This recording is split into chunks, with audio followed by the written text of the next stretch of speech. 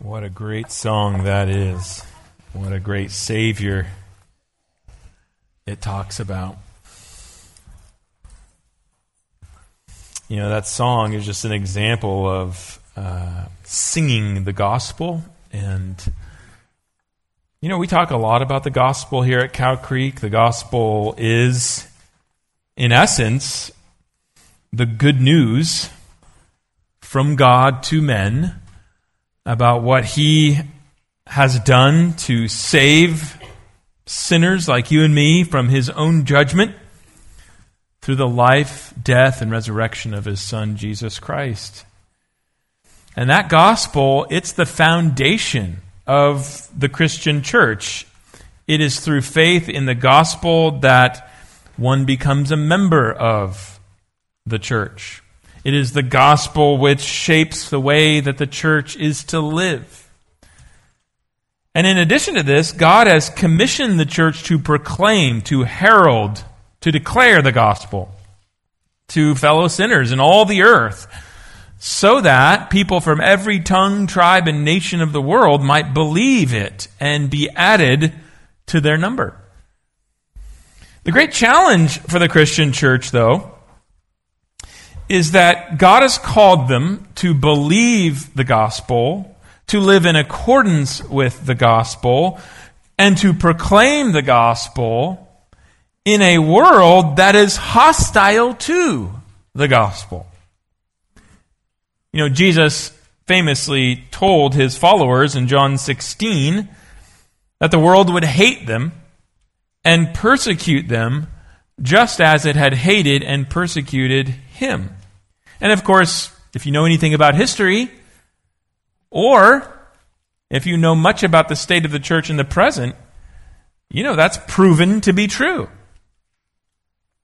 It's certainly true in our day. So, for instance, think of our own context. Being a largely pluralistic society, our society views the exclusive claims of the gospel as being intolerant, as being even dangerous. And because of the widespread scientific naturalism of our society, it views the miraculous claims of the gospel, the incarnation, the virgin birth, the bodily resurrection of Jesus, as being laughably implausible. While championing moral freedom, our society views the standards of holiness required in the Scripture of those who believe the gospel to be socially regressive, backwards, even oppressive. And central truth claims of the gospel, like God the Father sending His eternal divine Son into the world, Jesus, to offer Himself up unto death on a Roman cross in order to satisfy the penalty for their sin and bear the wrath they deserved in their place. I mean, that, if you think about it, we're used to it, but that just sounds strange, even grotesque, to people in our society today. At best, Christians in our society are viewed as sort of harmless, kooky people who blindly follow, mythical tales from a bygone superstitious era. But at worst, Christians are viewed in our society as dangerous religious fundamentalists whose influence in society really threatens peace and is dangerous to the well-being of our society. You see, the challenge we face as Christians is that the gospel, and we just sung about, that we have come to believe so deeply, the gospel which determines the whole course of our lives as Christians, the gospel that we are called to proclaim with great earnestness to anyone who will listen, is largely rejected by the people that live in the world around us. And that leaves us with a very great question. how do we handle this rejection? And that's the question I want to address from Scripture this morning. For a variety of reasons, I'm taking a break this week from the book of Joshua, and we're going to look at 2 Corinthians chapter 4, verses 1 through 6. And this text, I want to direct your attention to it because it addresses this very question that I just posed to you this morning. So let's begin by reading this passage of Scripture together. 2 Corinthians 4, 1 through 6. The Word of God. Therefore, having this ministry, by the mercy of God, we do not lose heart. But we have renounced disgraceful, underhanded ways. We refuse to practice cunning or to tamper with God's word. But by the open statement of the truth, we would commend ourselves to everyone's conscience in the sight of God. And even if our gospel is veiled, it is veiled to those who are perishing. In their case, the God of this world has blinded the minds of the unbelievers to keep them from seeing the light of the gospel of the glory of Christ, who is the image of God. For what we proclaim is not ourselves, but Jesus Christ as Lord, with ourselves as your servants for Jesus' sake. For God, who said, "Let light shine out of darkness," has shone in our hearts to give the light of the knowledge of the glory of God in the face of Jesus Christ. Amen. How should we as Christians respond when the gospel is rejected by those around us? Well, the Apostle Paul experienced the same kind of rejection to the gospel that we experience today. And this rejection of the gospel, which Paul experienced, is one of the major backdrops to his Corinthian letters. You remember, for instance, Paul's words in 1 Corinthians chapter 1, verse 23, where he said, "We preach Christ crucified, a stumbling block to the Jews and folly to the Gentiles." So there was something about the basic content of the gospel message which Paul was preaching that was fundamentally unpalatable to those who heard it. And this is why, as you read the book of Acts, you see Paul vehemently opposed and persecuted by both Jews and Gentiles in city after city in the Roman Empire, wherever he preached the gospel. As we come then to 2 Corinthians chapter 4, we're jumping into a section in the letter where Paul was defending his gospel ministry in the face of rejection and opposition to it. So in chapter 3, the text leading up to our passage, he had declared that his gospel ministry under the new covenant was even more glorious than the ministry of Moses under the old covenant. Why? Because the glory of the gospel surpassed even the glory that shone on Moses' face when he came down from Mount Sinai. But he points out that the Jews had been prevented from seeing the glory of gospel because they had rejected Christ. So a veil, as it were, lay over their hearts. And then the theme of the glorious gospel ministry of Paul being rejected by those around him comes out in chapter 4, verses 7 through 12. In other words, just following our text. And there he spoke of, you remember, being afflicted in every way, persecuted, struck down as he carried out his gospel ministry. So our text comes in this context of Paul experiencing the same type of rejection of the gospel that we experience today. Right in the middle of those two sections, chapter 4, verses 1 through 2, Paul tells us how he handled this rejection to his gospel. Look there again at what he says. Chapter 4, verses 1 and 2. Therefore, having this ministry by the mercy of God, we do not lose heart. But we have renounced disgraceful, underhanded ways.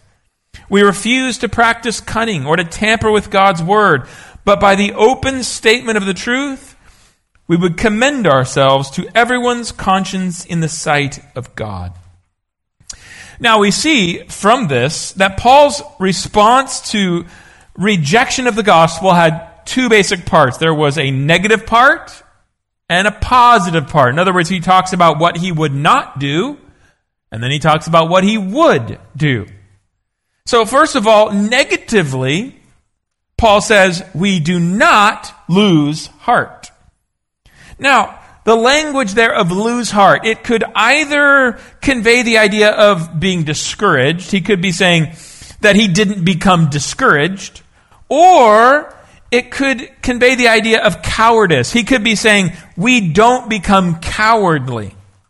Most likely, I think the latter is in mind there because of certain markers in the surrounding context where he had spoken about his confidence and boldness in gospel ministry. So he's saying, we are bold. We don't lose heart and become cowardly in response to rejection.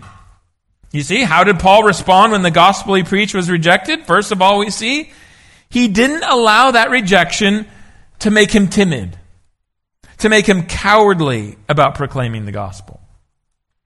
You know, the book of Acts really confirms this, doesn't it?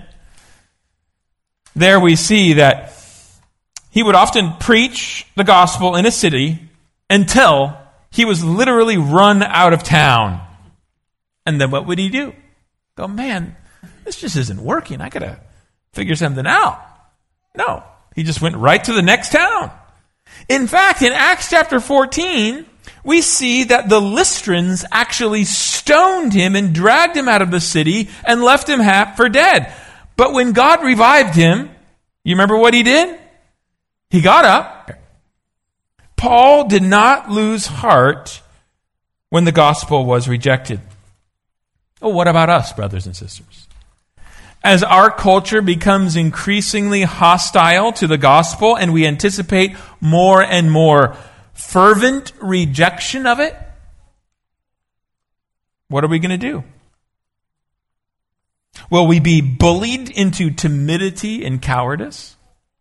Will we, as one commentator put it, retreat into silence and inactivity in order to avoid criticism and conflict? Will we hole up in our churches and preach the gospel to ourselves out of fear of opposition while people are perishing in their sins all around us? Paul told Timothy in 2 Timothy 1, 7-8, we just preached through this book. Remember what he said? He said, "For God gave us a spirit not of fear, but of power and love and self-control. Therefore, do not be ashamed of the testimony about our Lord, nor of me, his prisoner, but share in suffering for the gospel by the power of God." So what do we do when the gospel is rejected? Well, one thing we do not do is we do not lose heart. We do not become cowardly. So negatively, Paul refused to lose heart in the face of rejection to the gospel that he preached. But then positively, he said in the rest of the verse, we see there, verses 1 and 2, "But we have renounced disgraceful, underhanded ways. We refuse to practice cunning or to tamper with God's word. But by the open statement of the truth, we would commend ourselves to everyone's conscience in the sight of God." Paul said here that he had completely renounced any kind of disgraceful and underhanded tactics that are so often used by those who sort of peddle their teaching among the churches.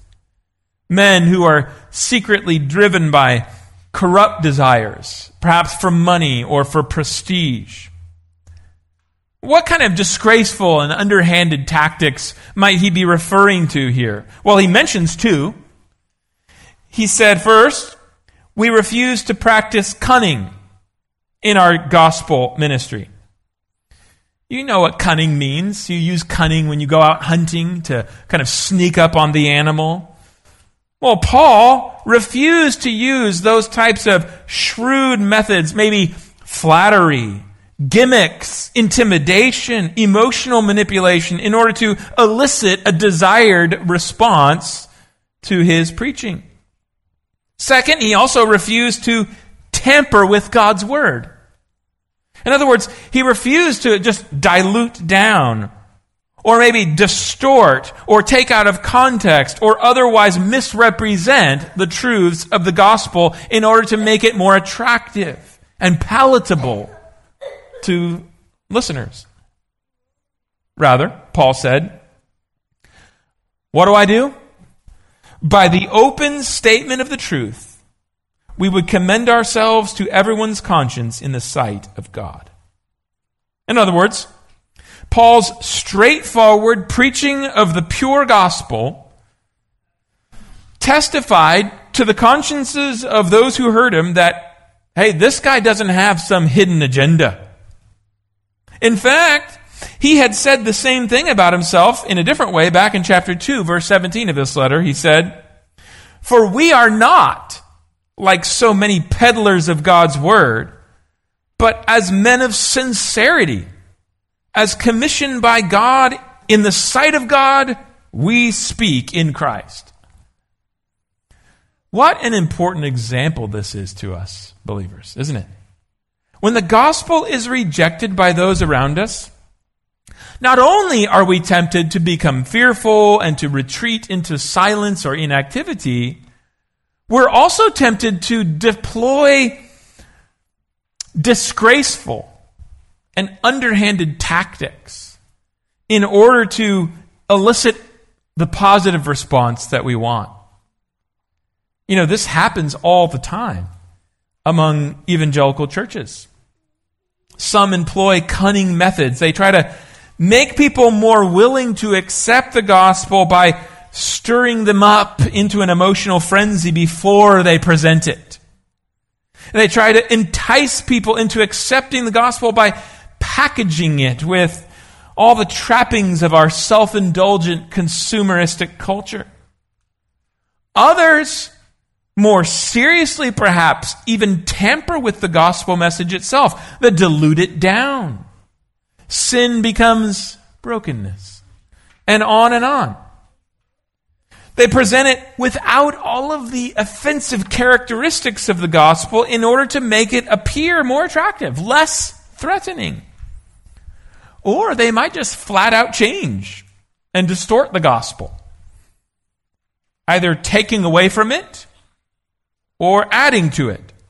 For instance, presenting a gospel that makes no mention of sin or of God's judgment. That is what we're being saved from. All in order to accommodate it to modern cultural assumptions. And brothers and sisters, I know that some Christian leaders who would fall into these categories are genuine, well-meaning Christians who are just tragically misguided in their methodology. But let's be frank, many who do employ these tactics are simply interested in promoting themselves and even worse, padding their own pockets along the way. But Paul's example here stands against all of these things. Paul said, look, I renounce such disgraceful, underhanded ways. Instead, I just openly proclaim the pure gospel in a straightforward way. Why? Because I'm doing it in the sight of God. And brothers and sisters, this is what God requires of all of us to whom He has entrusted the gospel. He doesn't give us the gospel and say, kind of fix it up and do the best you can with it. He says, I'm entrusting this to you. Proclaim it openly. I'll be watching. It is a given that the gospel is going to be offensive to those around us, isn't it? It's a given that most people are going to reject it when they hear it preached. But we're not to shrink back in fear in the face of this rejection, nor are we to try to compensate by employing manipulative tactics or, tampering with the gospel in order to make it more palatable.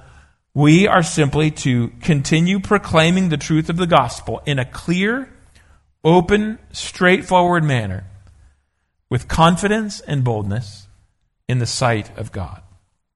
That should be characteristic of all our gospel ministry, right? Whether it's me up here preaching, you sharing the gospel with a neighbor, teaching the gospel to the young people in the classes, etc.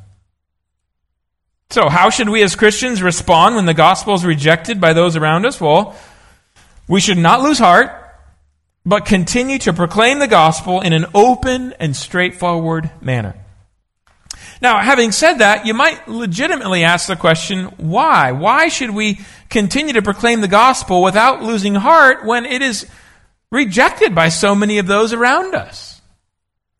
What gives us the confidence to do such an audacious thing? Right? I mean, usually if you're doing something and it's just not working, someone comes along and says, listen, buddy, you got to change course here. But why not in this case? Why should we continue to do this? Well, this is exactly the subject which Paul went on to address in verses 3 through 6. So in verses 1 through 2, Paul had explained that he did not lose heart when his gospel was rejected, but continued to proclaim it openly. And now look at verses 3 through 6. He explained why he had the confidence to do that. And he gives two reasons. And the first is there in verses 3 through 4. He says, even if our gospel is veiled, it is veiled only to those who are perishing. In their case, the God of this world has blinded the minds of the unbelievers to keep them from seeing the light of the gospel of the glory of Christ, who is the image of God. You know, people are prone to think in our day that if an idea, if a message is widely rejected by the culture, then it must be wrong, right? But notice the striking difference in Paul's logic. He says, I'm committed to preaching the gospel, and if it is veiled, that is, if people are prevented from seeing that it is true, then the problem is not with the gospel. The problem is with those who are rejecting it. Notice first his description of the gospel down in verse 4. He spoke of the light of the gospel of the glory of Christ, who is the image of God. In other words, Paul understood the gospel to be, in a sense, like a light whose radiant beams are shining forth as it's proclaimed, right? And what is it shining forth? Well, he says, the glory of Christ. And then he adds that Christ is the perfect image of God. So, reveals God in Jesus Christ. And that light is glorious. It's like a light shining into a dark world. That's what the gospel is, Paul says. But Paul here spoke of certain people whom he called those who are perishing, which I think is a term for him, those who are not Christians, not saved. Why? Because he actually said back in chapter 2, verse 15, he contrasts those who are perishing with those who are being saved. So those who are perishing are those who are at present not converted, not saved. And he said that when those who are perishing, the unbelievers around him, when they come into contact with the gospel, that is, when they hear it preached, when the sound of its message bounces off their eardrums, they are not able, let's use a better, when the light of the gospel hits their eyes, they're not able to see it for what it really is. It is a light, but they can't see it. When they hear the gospel, they don't perceive its glorious light as a revelation of God in Jesus Christ. Why? Because he says the gospel is veiled to them. They have something over their eyes. Their ears are stopped up. And that's why they're prevented from seeing its glory. They're like a blind person. Why? Well, then Paul tells us the problem is not with the gospel. The gospel is a glorious light. The problem is with the spiritual condition of those who are perishing. He says, in their case, the God of this world has blinded the minds of the unbelievers to keep them from seeing the light of the gospel of the glory of Christ, who is the image of God. So do you see the argument here? Paul's saying, look, as I go around and I preach the gospel, it's like a light in a dark place.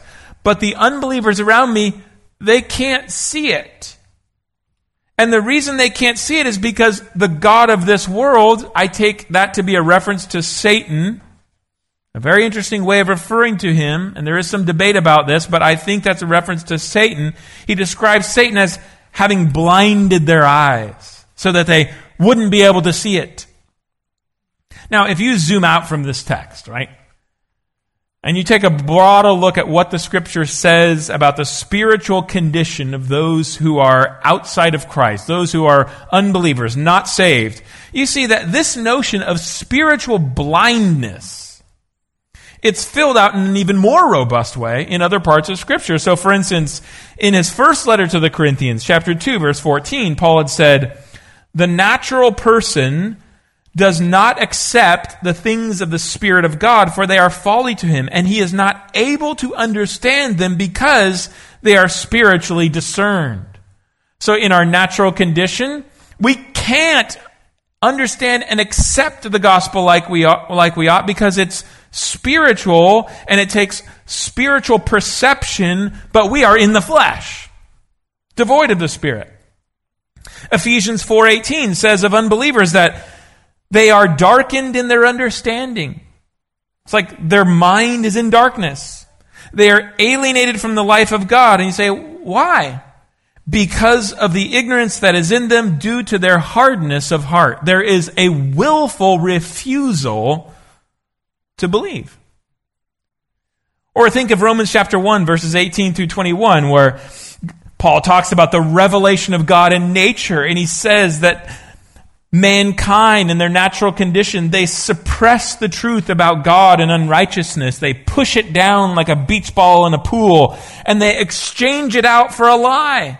So that, he says, they become futile in their thinking, and their foolish heart is darkened. They refuse to accept the truth about God, so they have a willful blindness.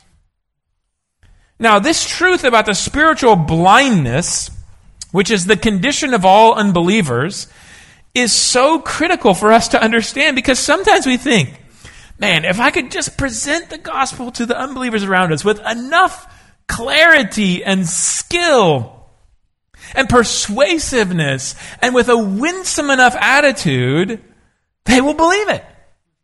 Or if we use the right methods, if we put them in the right environment, we can present it in such a way that they will believe it. Or if we hear all their objections and we give them, brilliant enough answers.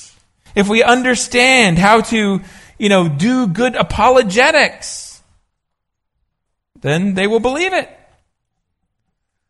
But Paul says, you can stick that light of the gospel in all of its brilliant glory right in front of their face.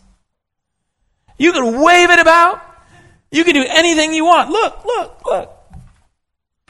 Left to himself, left to herself, an unbeliever will always reject it because they can't see it for what it is. Now, this is why, brothers and sisters, we should be wholeheartedly committed to that old doctrine of what is called irresistible grace. Because we know that an unbelieving man or woman is, if they're ever going to see the glory of Christ in the gospel, God has to do something in them first, right? That God has to first step in and do a sovereign work of regenerating their soul, of opening up blind eyes, of opening up deaf ears, that is, spiritually speaking. And if God doesn't do that first, then a human being is going to remain helplessly blind to the glorious light of the gospel. This is why Jesus told Nicodemus, John 3:3, truly, truly, I say to you, unless one is born again, he cannot see the kingdom of God. Now, let's go back and consider Paul's point in all of this, right? This is the first reason that he gave why he does not lose heart when the gospel is rejected. But he continues to boldly preach it in clear, straightforward ways. The reason was that he knew that when people reject the gospel, it's not because there's something wrong with the gospel. It's not like you have a flickering flashlight here. What's wrong with this thing? We could just get it to turn on and people would see. No, it's like fully working. There's nothing wrong with the gospel. It is a glorious light. The reason why people reject it is because they're spiritually blind. Now, a preacher of the gospel doesn't have any control over that factor. All he can do is just continue shining the light, continue holding the glorious light of the gospel before their eyes, knowing, as it says in Acts 13:48, that all who are appointed to eternal life will believe. Brothers and sisters, this truth should have the same effect upon us, shouldn't it? It should encourage us as a church in our public, in our private ministry of the gospel. It should encourage us as individual Christians in our personal evangelism to confidently persevere in just clear, straightforward proclamation of the gospel without distortion, without dilution, without fancy packaging or manipulative methodology. Because we know that giving the gospel a makeover or presenting it in a more attractive way is not going to remove a person's spiritual blindness.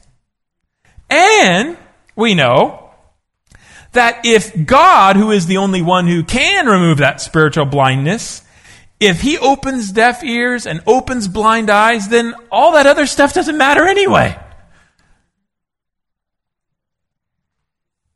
This is why, by the way, when people put pressure on you to lead others to Christ, and they gauge your effectiveness as an evangelist in terms of how many people you led to Christ, that's just nonsense, isn't it? I mean, that kind of thing, it confuses evangelism with the results of evangelism. But evangelism is just simply heralding the gospel, announcing the good news, proclaiming the gospel, and that you can control. That is our responsibility to do. But we don't have any control over who believes the gospel, right? That's God's prerogative. He allotted to the gospel. And so we have to be content to leave that matter to him. This truth also shows us why prayer is an essential part of God. Spiritually blind, then we know that our evangelism will do them no good unless God transforms their souls. So what do? Well, we do have to labor and strive in gospel ministry with all our might. But we must also pray with all our might for God to grant repentance and faith to those who hear it. Because that's beyond our power to give. By the way, just a little practical sidelight for all of us who are going to be involved with sharing the gospel to children in a couple weeks at Vacation Bible School. Remember this. Don't just prepare to be ready to share the gospel with them. Do that. But also pray that God would open blind eyes, take out hearts of stone. Our desperation for him to work should lead us to consistent, fervent prayer. And then finally, this truth also liberates us from becoming disheartened and discouraged by widespread rejection of the gospel in our society. You know, Paul experienced the same thing. And he didn't lose heart because he had this category in his mind to understand what was happening. He said, in their case, the God of this world has blinded the minds of the unbelievers to keep them from seeing the light of the gospel of the glory of Christ, who is the image of God. In other words, brothers and sisters, on the one hand, we should expect gospel success because Christ has said, I will build my church and the gates of hell will not prevail against it. And he has said, go into all the world and make disciples of all nations. So we can expect gospel success, but we can also expect gospel rejection, at least because of this text. When people reject the gospel, it shouldn't surprise us. and throw us into confusion or cause us to lose confidence in the gospel. Like, what's wrong with this thing? The rejection of men does nothing to discredit the glory of the gospel. It is the normal response of the natural man. If we are evangelizing, we should expect some rejection. If we are evangelizing, what we should be doing is just simply holding out the gospel before the faces of men like a great light. Our goal should be just as clearly and straightforwardly as possible to explain it, and then we pray the risen Lord Jesus would open blind eyes to respond to it in faith. So, why should we continue to proclaim the gospel without losing heart when it's rejected by so many around us? Well, because when people reject the gospel, the problem's with them, not the gospel. So we don't lose heart and become discouraged about the gospel. That's not the problem. But there's one more reason that we see in our text why we shouldn't lose heart when the gospel is rejected, but continue to openly proclaim it. In verse 5, Paul introduced a second, I think, powerful reason why he did not lose heart when the gospel was rejected. Look what he said. He said, "For what we proclaim is not ourselves, but Jesus Christ as Lord, with ourselves as your servants for Jesus' sake." Let me put it this way. Paul didn't lose heart when his gospel was rejected because this wasn't a personal thing. The gospel wasn't about him. Right? If I'm going in to sell myself to someone and they reject me, well, that's disheartening. But this isn't about me. It's about the gospel of Jesus Christ. So when he preached the gospel, he wasn't promoting himself. He was proclaiming Jesus Christ as Lord, and that he was simply a servant of men for Jesus' sake. By the way, that is a biblical philosophy of pastoral ministry, for instance, in a nutshell. Every pastor should be focused on promoting Jesus Christ as Savior and Lord, according to the gospel, and upon presenting himself to people as their servants for Jesus' sake. Whenever a pastor begins using his position in a church to subtly promote himself instead of Christ, whenever a congregation begins adoring and honoring their pastor instead of Christ, whenever a church becomes basically a personality cult centered around the pastor, something has gone terribly wrong. But what had caused Paul to adopt this mindset? How had Paul come to dedicate his life to proclaiming this gospel that Jesus Christ was Lord, and to simply proclaiming himself as the servant of others on behalf of Christ? Well, look, he tells us there in verse 6. He says, "For God, who said, 'Let light shine out of darkness,' has shone in our hearts to give the light of the knowledge of the glory of God in the face of Jesus Christ." Let me just sum that up for you. Paul came to have this mindset because he himself had experienced the divine work of illumination in his soul. At one time, he had been blind to the glory of the gospel, and now God had opened his eyes to see. I want you to notice the way in which Paul describes this divine work within his soul. Did you see it? First, notice he used the same imagery of light, which he had used to describe the gospel back in verse 4. He described the gospel as light, which radiates forth the knowledge of God, the knowledge of God's glory in the face of Jesus Christ, right? So the gospel shows you Christ, and in the face of Christ, you see the glory of God because Christ is the image of the invisible God. But then, instead of being blinded to this light, like those who are perishing, right? You hold the light up, they can't see anything because they're blind. Instead of that, Paul said that God had caused this light to shine into his soul. That is, in his case, God had removed his hardness of heart, which prevents a person from really seeing the gospel for what it is. And he had caused Paul's soul to behold the true glory of the gospel. How many of you maybe have had the experience of growing up in the church and you heard the gospel so many times, right? And it was just like bing, bing, it just bounced off your eardrums.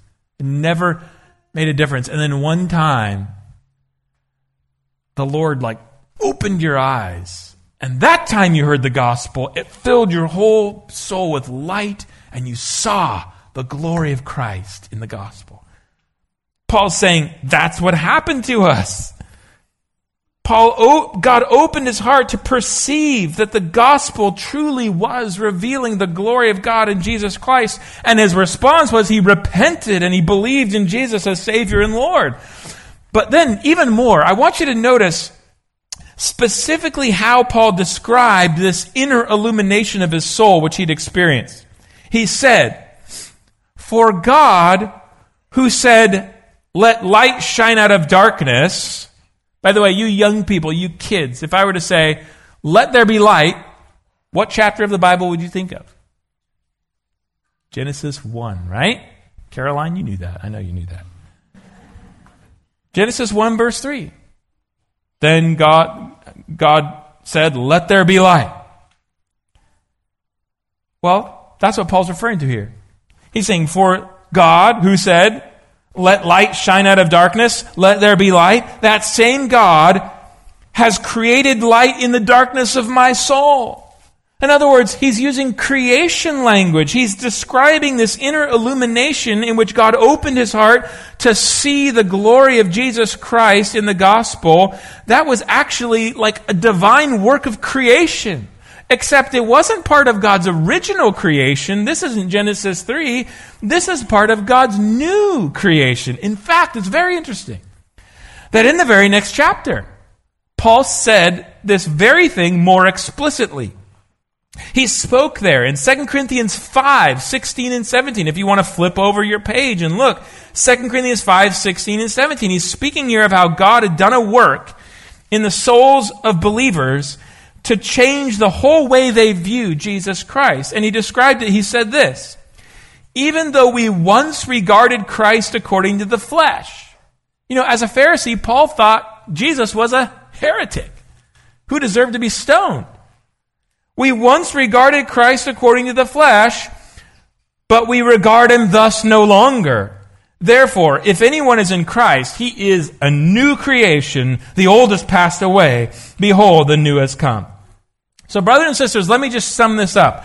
The gospel which God has caused us to believe, this gospel which God entrusted us to proclaim, this gospel which is the light of the knowledge of the glory of God in the face of Jesus Christ, this gospel is the dawning, as it were, of the light of God's new creation.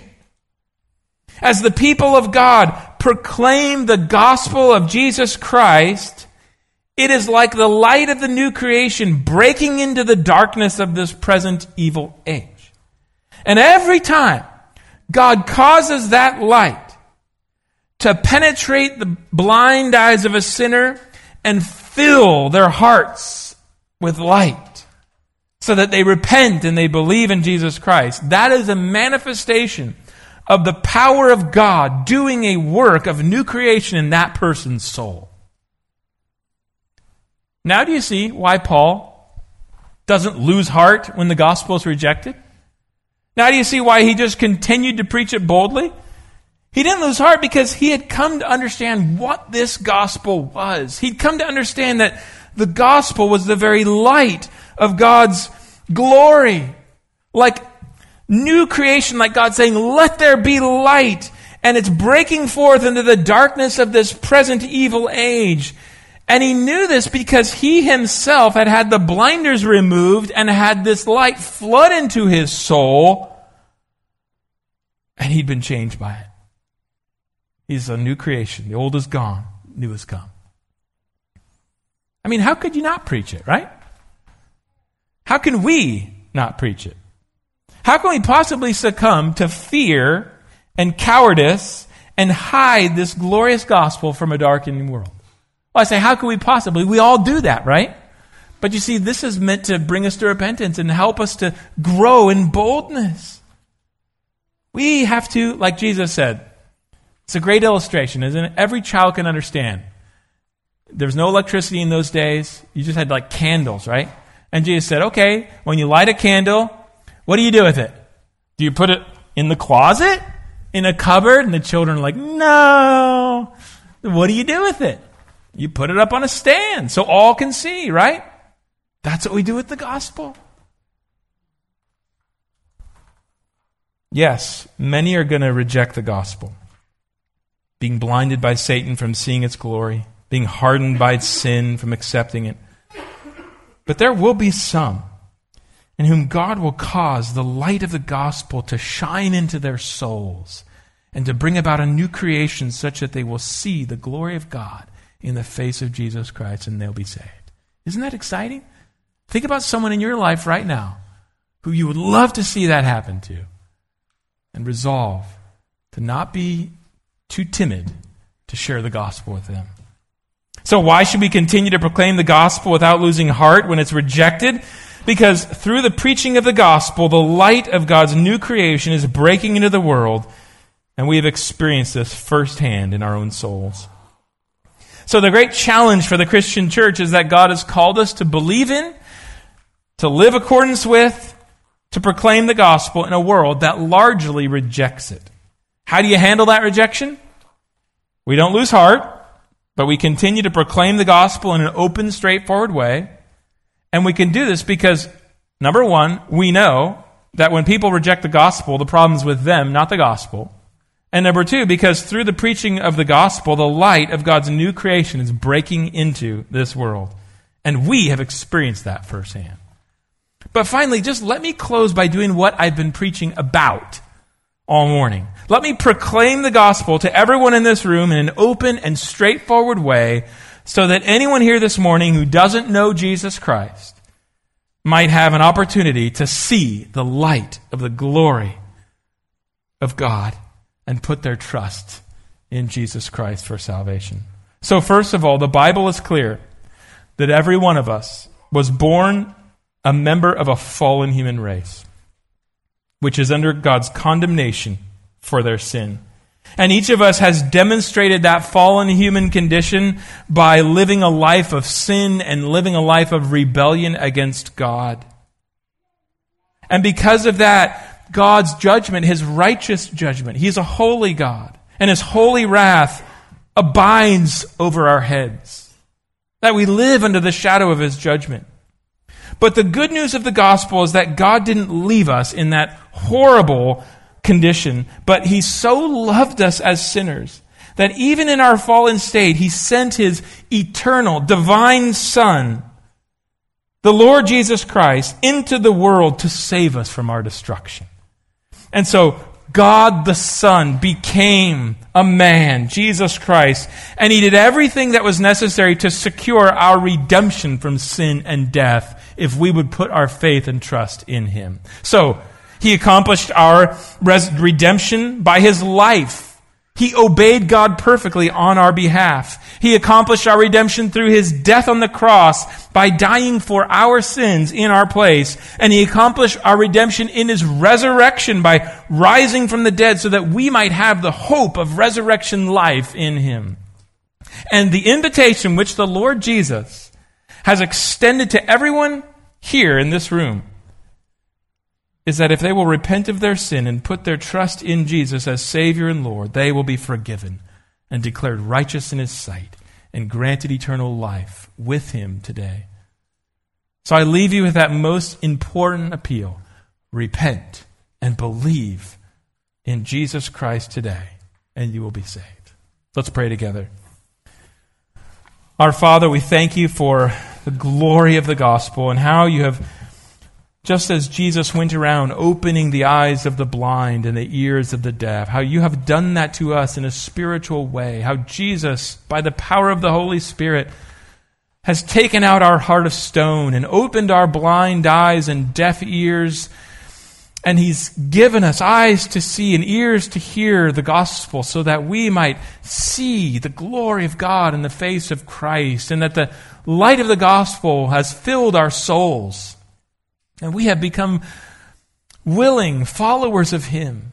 We pray, O God, that You would give us boldness and a zeal to openly proclaim that gospel to those around us who need to hear it in Your sight. And we pray for anyone here that is still in that state of spiritual blindness, that You would open the eyes of their heart, that You, like You did with Lydia, would cause their hearts to respond to the gospel so that they might be saved. And Lord, we pray these things, both for our good. We are beggars who need the bread of life, and also for Your glory, as it will all resound to the praise of Your glorious grace. And we pray it in Jesus' name. Amen.